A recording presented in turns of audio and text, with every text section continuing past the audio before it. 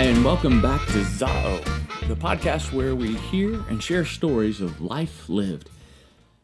All that we have in this life are our relationships.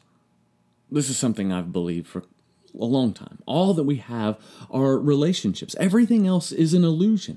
Money and possessions are an illusion. Even our health and safety can be fleeting.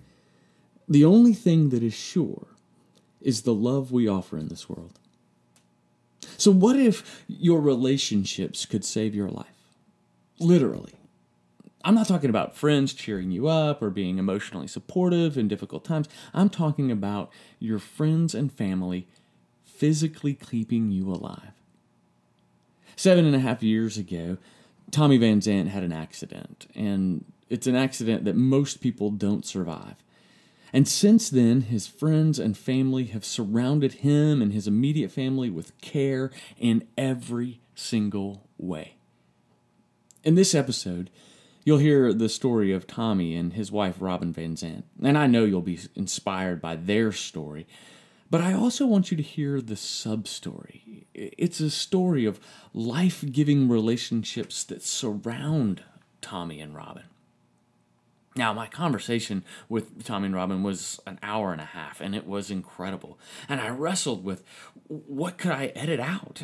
But some of it was so wonderful, I just decided that there was nothing I could take out. So instead, I've divided this episode up into 2 parts. And this now is part 1 of the Zao of Tommy and Robin Van Zant. Okay, we are here with Tommy and Robin Van Zant. They are our storytellers for this episode. Robin is saying that she is not going to talk. Tommy's going to do all the talking. She just gets to sit and make faces at Tommy while he does all the talking. That's the agreement that we've... It's a husband and wife thing. The way it works. Do you not know that, David? Yeah, I do. Well, listen, I do. Yes. I do. Okay. So, Tommy, tell us a little bit about you, your background, where you came from, grew up, all that stuff. Okay. I born in Little Rock in 1959 and moved to Fort Smith when I was 4 years old and was raised there. Mom and dad, older sister that was real mean to me. Yeah. She's older than I am, and so she took that as a license to, treat me as her slave, and I, usually kind of went ahead with it just to hang out with her, and had a very normal, Beaver Cleaver upbringing, and then attended the University of Arkansas after graduating at Southside High School, and I had no idea what I wanted to major in, like many freshmen, and all I knew was that I needed to be at the University of Arkansas, and I took full advantage of it, and but I did graduate in 4 years, believe it or not. I did actually get a degree in marketing, and I was lucky enough to get a job in '81 when I graduated with Phillips Petroleum Company in Dallas, and I was very excited because the economy in Arkansas was very, very bad. That was a bad time in our country's, economic situation as well, and so went to Dallas, and about 3 years after starting with Phillips, I decided I needed to be in the commercial real estate business because I watched all of these great things going on there and big buildings and, different things that I thought I would be good at. And unfortunately, it took, 18 months for anybody to even talk to me, much less hire me, because I obviously wasn't connected or didn't have any background, but made the best choice of my life and ended up with one of the best mentors of my life while being there, and I was there for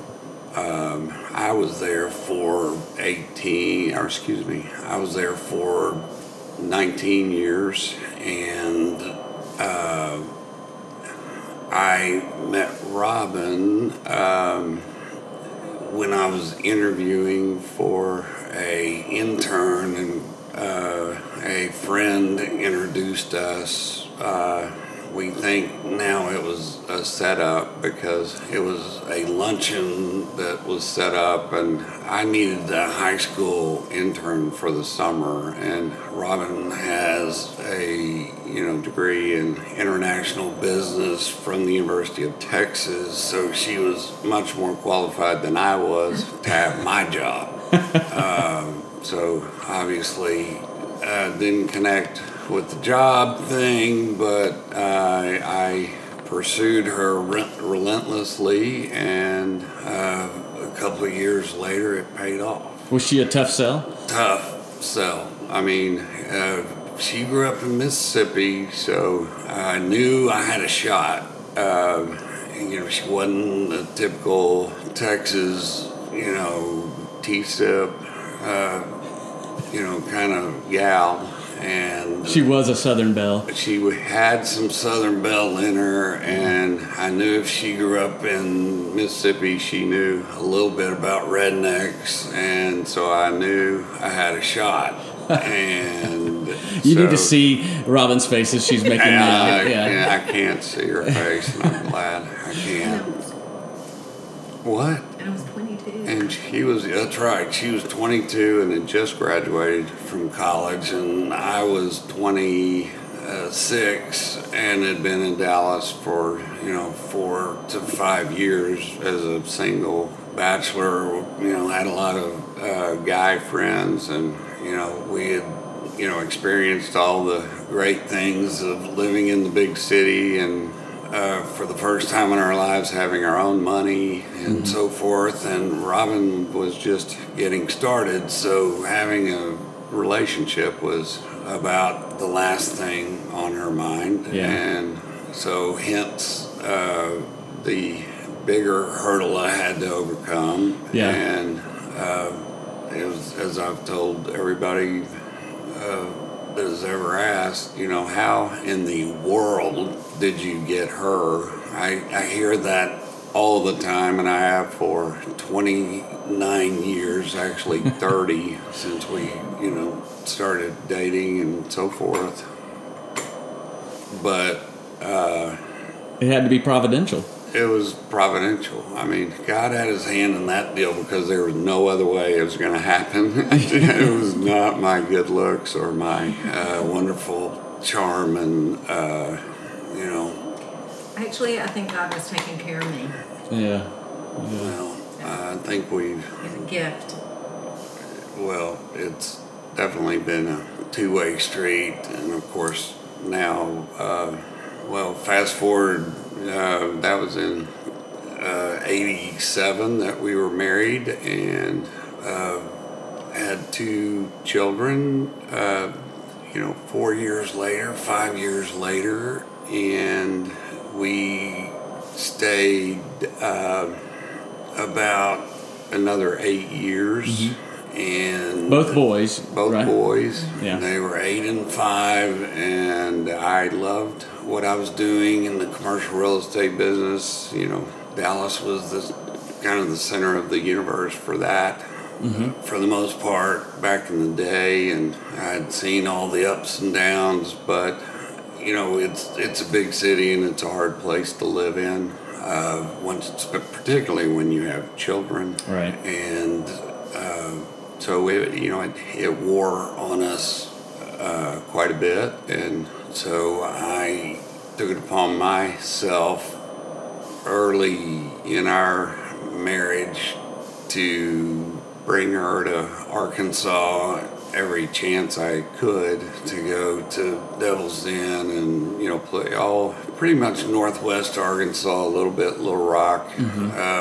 And she, of course, brought up the subject early in our marriage of, okay, where are we gonna end up? Yeah. For the rest of our lives. What are we gonna be doing? Where are we gonna live? And me being the typical male, I was like, are you kidding me? I don't even know what I want for lunch. So she forced the agenda, which I think many times in marriages, women do. They're the smarter of the two and tend to push those type of emotional conversations. And so thankfully Robin was there to push me on those things. Yeah. And so in our discussions we talked about, North Carolina, South Carolina, all the, maybe Austin, maybe because she had been in Austin, and just 4 or 5 places Right. that we might want to live in. And I don't know how, I don't know if I brought up, maybe Northwest Arkansas, and I knew that was probably going to be a hard sell. Yeah, because Northwest Arkansas was not. It was not. Anything then. It was not. It was. I knew there was potential there because I'd been keeping up with the Walmart growth, Yeah. etc. But we started talking about this in about 95, 90, maybe even 92. 91. Yeah, that was right because Ross was born in 91. So anyway, I just kind of kept it in my mind and followed what was going on up here, and really I felt like, there's going to be some potential with that growth because there will be peripheral growth of other industries around that. And for once in my life, I was sort of correct. And so we talked and talked and talked, and I was doing all the talking and not any of the doing. And so when I was about to turn 40, and the kids were, I don't remember, 3 or 4 and 1 or whatever. And Robin finally, we were talking about it peripherally again on my part, and she kind of grabbed me by the shoulders and said, Tommy, we're either going to do this or we're not going to do this, but let's figure it out so we can move on. Yeah. And so I knew right then that the line had been drawn in the sand, and I better do something. Yeah. So He's being really gracious. When I was talking to him about this the other night, when I think about how well he was doing in his job and the connections that he had in his job, really wonderful group of friends. And, that's a big community, Dallas, but real estate community, that is a smaller community, and they're a pretty tight-knit group. And here's a man that is, climbing up in the industry, well-respected industry, wonderful connections, and makes that decision to move, really very huge leap of faith. And he did it for his family. Yeah. And he says all this, but I just look back all the time, and I'm like, I cannot believe that you were, I don't know what the word, humble enough, or just loved us enough, or what, to be able to, turn your back on that and basically start all over here. And it just makes me so grateful and thankful for how things have turned out for him here. Yeah. Not only work-wise, but just our But community. being a Arkansas guy at heart, I was tired of the big city as well. Yeah. And I'd been there longer than Robin had, actually, and so I was ready to go too. But I was also trying to figure out, how do I make a living? And we wanted to move to Fayetteville, and North Northwest Arkansas wasn't quite the term that it is now. Right. It was, you were divided up by the four small towns up here, and I wanted to live in Fayetteville, and I was, trying to figure that out. Right. And so my brother-in-law slash mentor slash, best friend that I'd had since I was in junior high school when he started dating my sister, had moved here from Chicago. Arkansas guy, same story, had been around the country with a large commercial real estate firm, and had to get back to Arkansas, and he had joined a partnership there, and so he was, feeding me some information, but it was still quite a leap of faith because, there were no, it was kind of, hey, here's what's going on, and, we think it'd be great, and, Commercial real estate must have been a lot of empty lots and fields. Well, it was, but, I was accustomed to dealing with quite a bit, larger, assets or buildings down there just because it was a bigger city. No knock on Arkansas, it was just what it was. And so, moving up here and dealing with, a 5,000 foot building, a 10,000 square foot building, as opposed to a, 400,000, Right. 700,000 foot building, or a cluster of buildings that were 1 million square feet or whatever. It was, quite a bit of culture shock, but I thought I knew what I was getting into, and I was lucky enough to have a great partner up here that was already working with the partnership that Mark Savers, my brother-in-law, was a part of, and Brian Shaw is still my partner 16 years later, and because you made the move in 2000. I made the move in 2000. And you've been greatly successful here, and really. Well, I don't know about the greatly part, but we have we've been blessed, and we have not had a need that we couldn't figure out how to satisfy. Yeah. So in 2009, so 9 years after you all had been there, we had a big ice storm. And there was a lot of trees damaged, branches falling everywhere, and you all have a beautiful home with lots of trees and property. And after the storm passed and everything thawed out, your family had a work day to clean that up. Tell me about that day.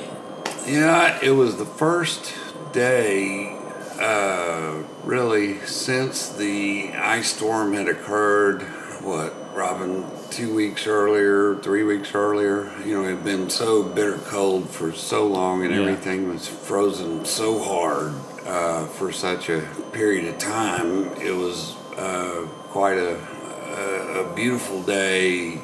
It warmed up. I was just wearing shirt sleeves with no coat or anything, and I loved, doing yard work. I was one of the very few things I knew how to do from a handyman standpoint, and so I, had my, when we got to Arkansas, I had to have a chainsaw, and I had to have, all the man tools and all that good stuff. And so we had quite a few trees and or large limbs that were down or were halfway down and needed to be further cut, etc. And the kids were, I don't know, Robin, 14, no, that's not right. 13 and 17. 13 and 17, when this day occurred, and so we were all out there, and I was cutting, I was sawing things off, and they were dragging them into a big pile. We had enough room back here to to actually, be able to burn brush. And so, we just worked as hard as we could that particular day, and still, there was a lot left to do. Yeah. And so we had decided at, lunch or a little after lunch that we needed to go, obviously get some lunch. We had all worked up a big hunger. And so Robin and the boys went up to the house, which is probably, 70 yards from the house, or I was 70 yards from the house where when they went up, I was down working on this last tree. It was the biggest tree in our yard. I'm sorry to interrupt. Yes. Actually, when we came up here, you were on the side of the house. That's right. And after we came in, I was not even aware that you had gone down That's to true. that tree. The last limb, it was the limb itself was probably 2 feet in diameter, so it was the size of a tree. Yeah. But it was off, 10 feet off the ground, 12 feet off the ground, and the limb had not completely broken, but was hanging very low and twisted, and had been broken, but hadn't fallen. And I, having small or younger age kids who were out in the yard a lot, I thought I don't know what I'd do if that fell on somebody. Yeah. And so I thought, well, I'm going to get that last limb. And, so I got our ladder. We had a 15-foot ladder and went down there, probably the 70 yards away. And, the ladder would not reach up to the limb itself to be able to lean the ladder up against it. And so I just, well, by golly, I'm Mr. Bulletproof, and so I put the ladder out on grass on a slope. Nobody there to help me hold it, and I thought, well, I can grab the part of the limb I'm not going to cut off, and I can hold on to that with my left hand, and I can, do the chainsaw cutting with my right hand. And I thought, okay, this probably is not the smartest thing I've ever done, but I thought, well, the chainsaw is what I'm afraid of. Right. And I thought, all right, if I start to fall, I'll just throw the chainsaw this way and I'll go that way, and I'm not that far up. And so anyway, it was a Wile E. Coyote Roadrunner cartoon of me cutting the limb, and the limb didn't fall completely off. It swung down, hitting the ladder and knocking me backwards. I did throw the chainsaw off. Stuck to your plan. Stuck to the plan, and the part of the plan I hadn't thought of was me falling backwards and landing basically on the back of my head, which just kind of broke that vertebra, the C2, 3, 4 vertebra right at your neck, base of your skull, and down, kind of the base of your neck. Yeah. And so I fell, and I heard the the crack, the break when I fell. It's pretty distinctive. And at that, I'm laying on the ground, and at that moment, I know that God's hand was on me because I didn't freak out. I had an immense feeling of calmness at that moment, and I just thought, I was conscious, and I just thought, okay, your neck's broken.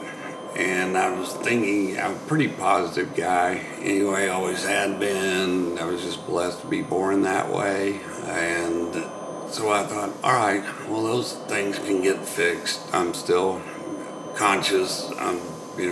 So everything's going to be cool. And so,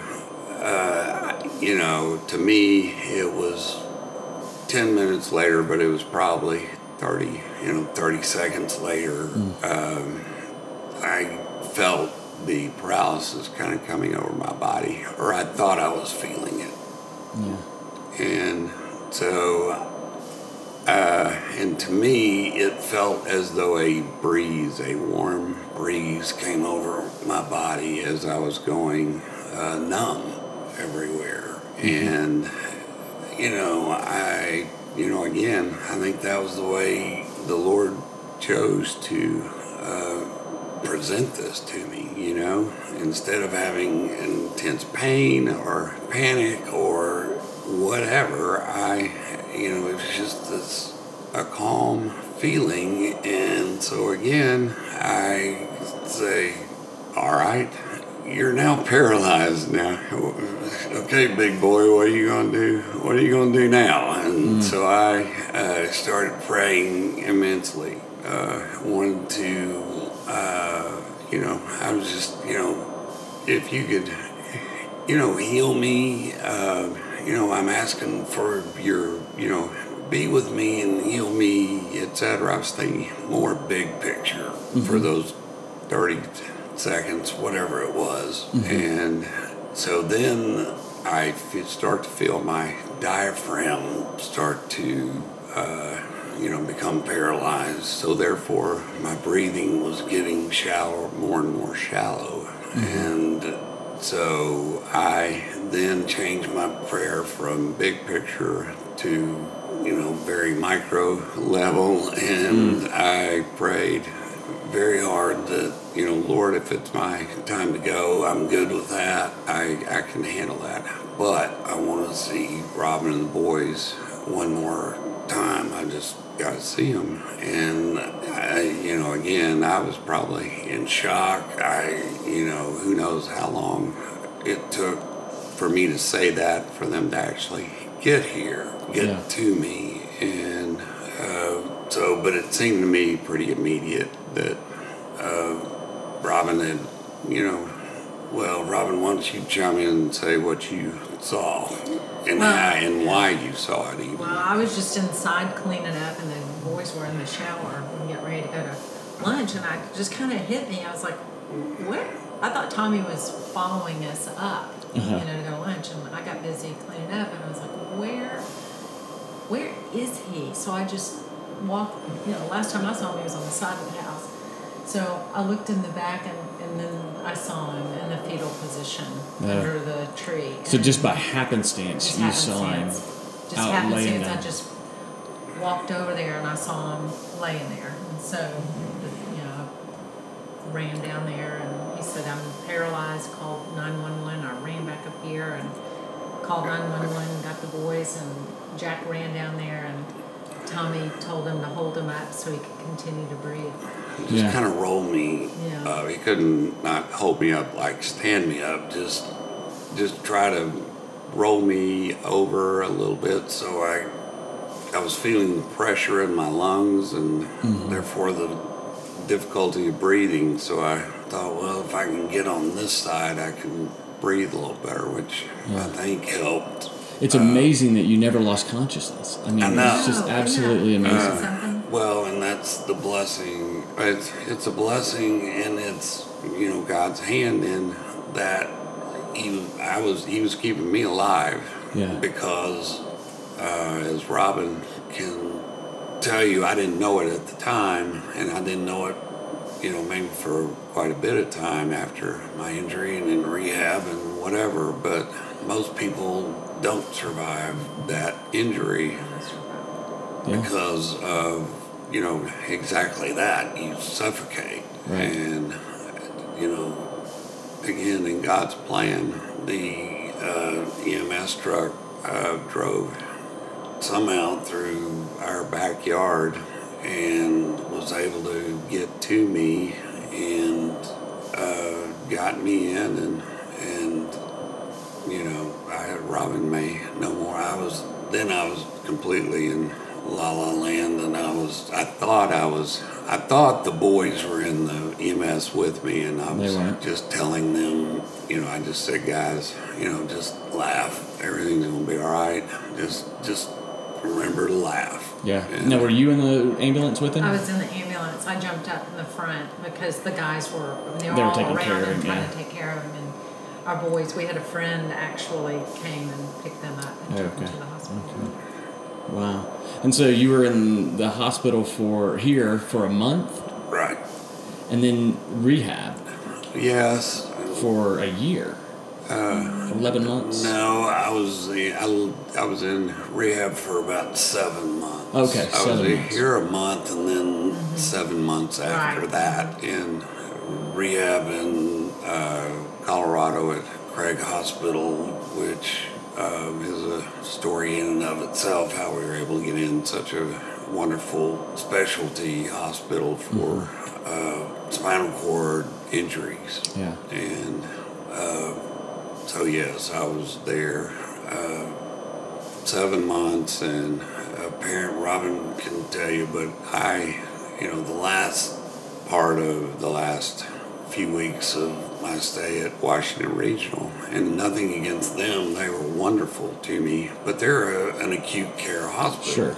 They're not a rehab hospital, and so as time was going on, I was apparently getting, more and more ill.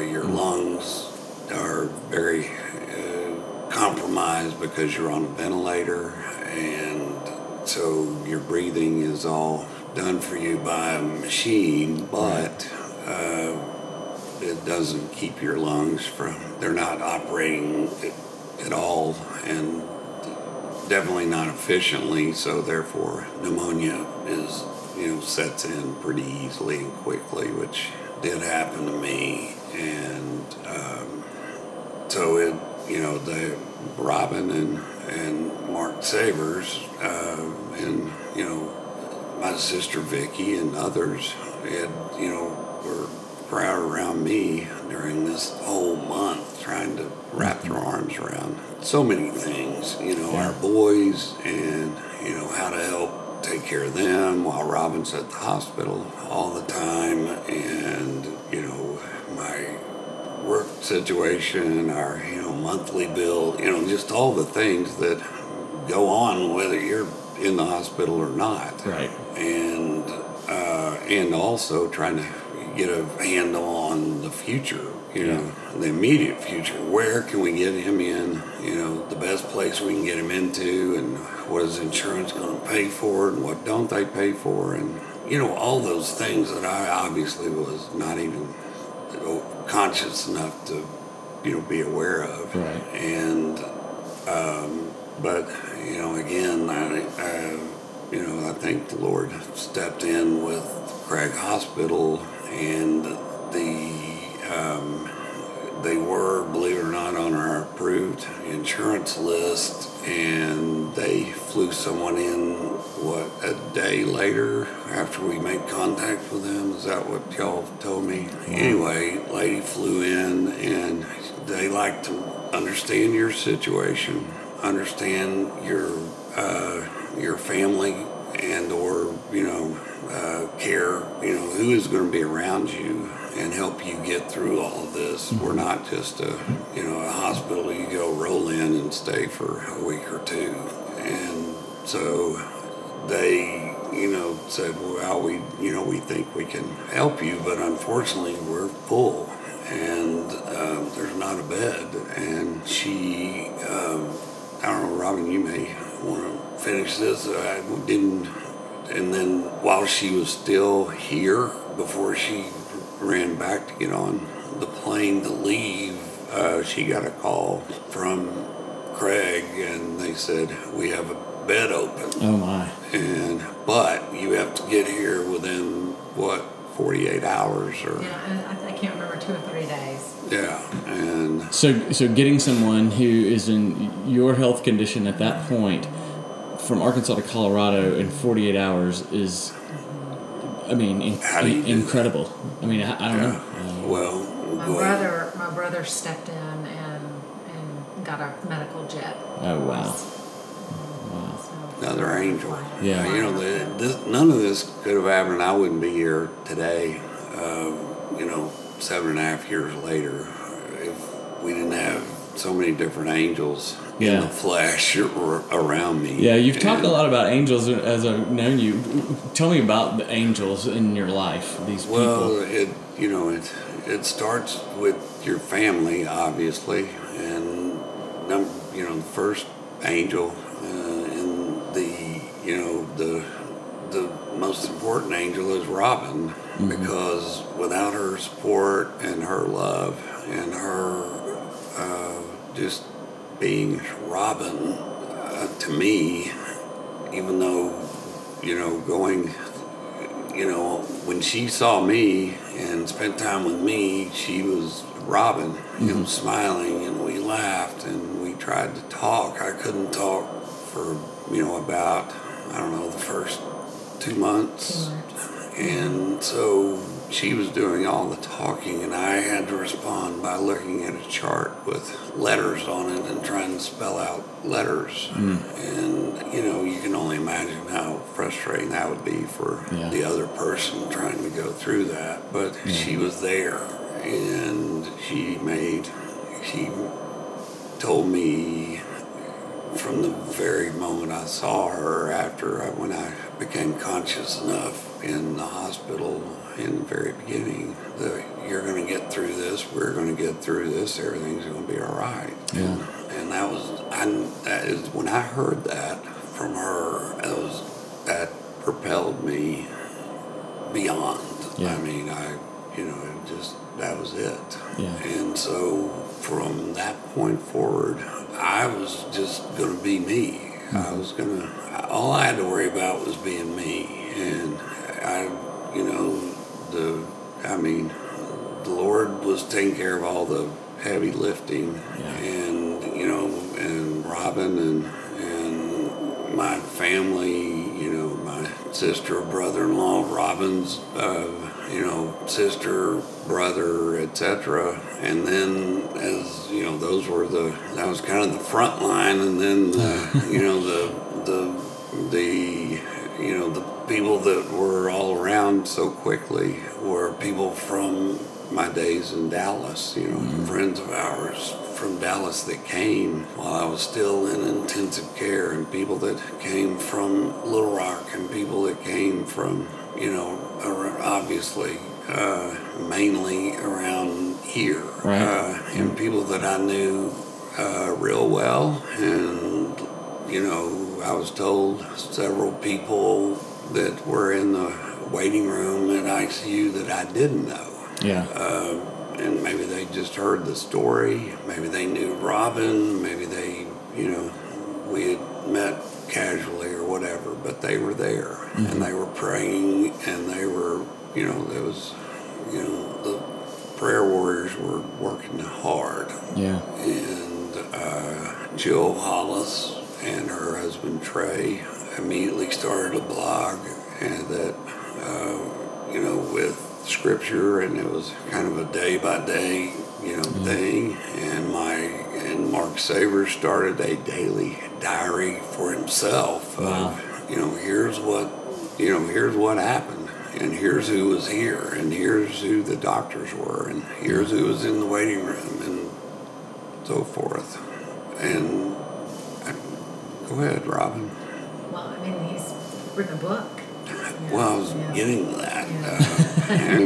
But anyway, this daily diary he said it was somewhat therapeutic for him to get through, because, we had been hanging around together since, I was, 14 years old or whatever. And so this daily diary went all the way through rehab, so that whole, first, 8 months to a year period.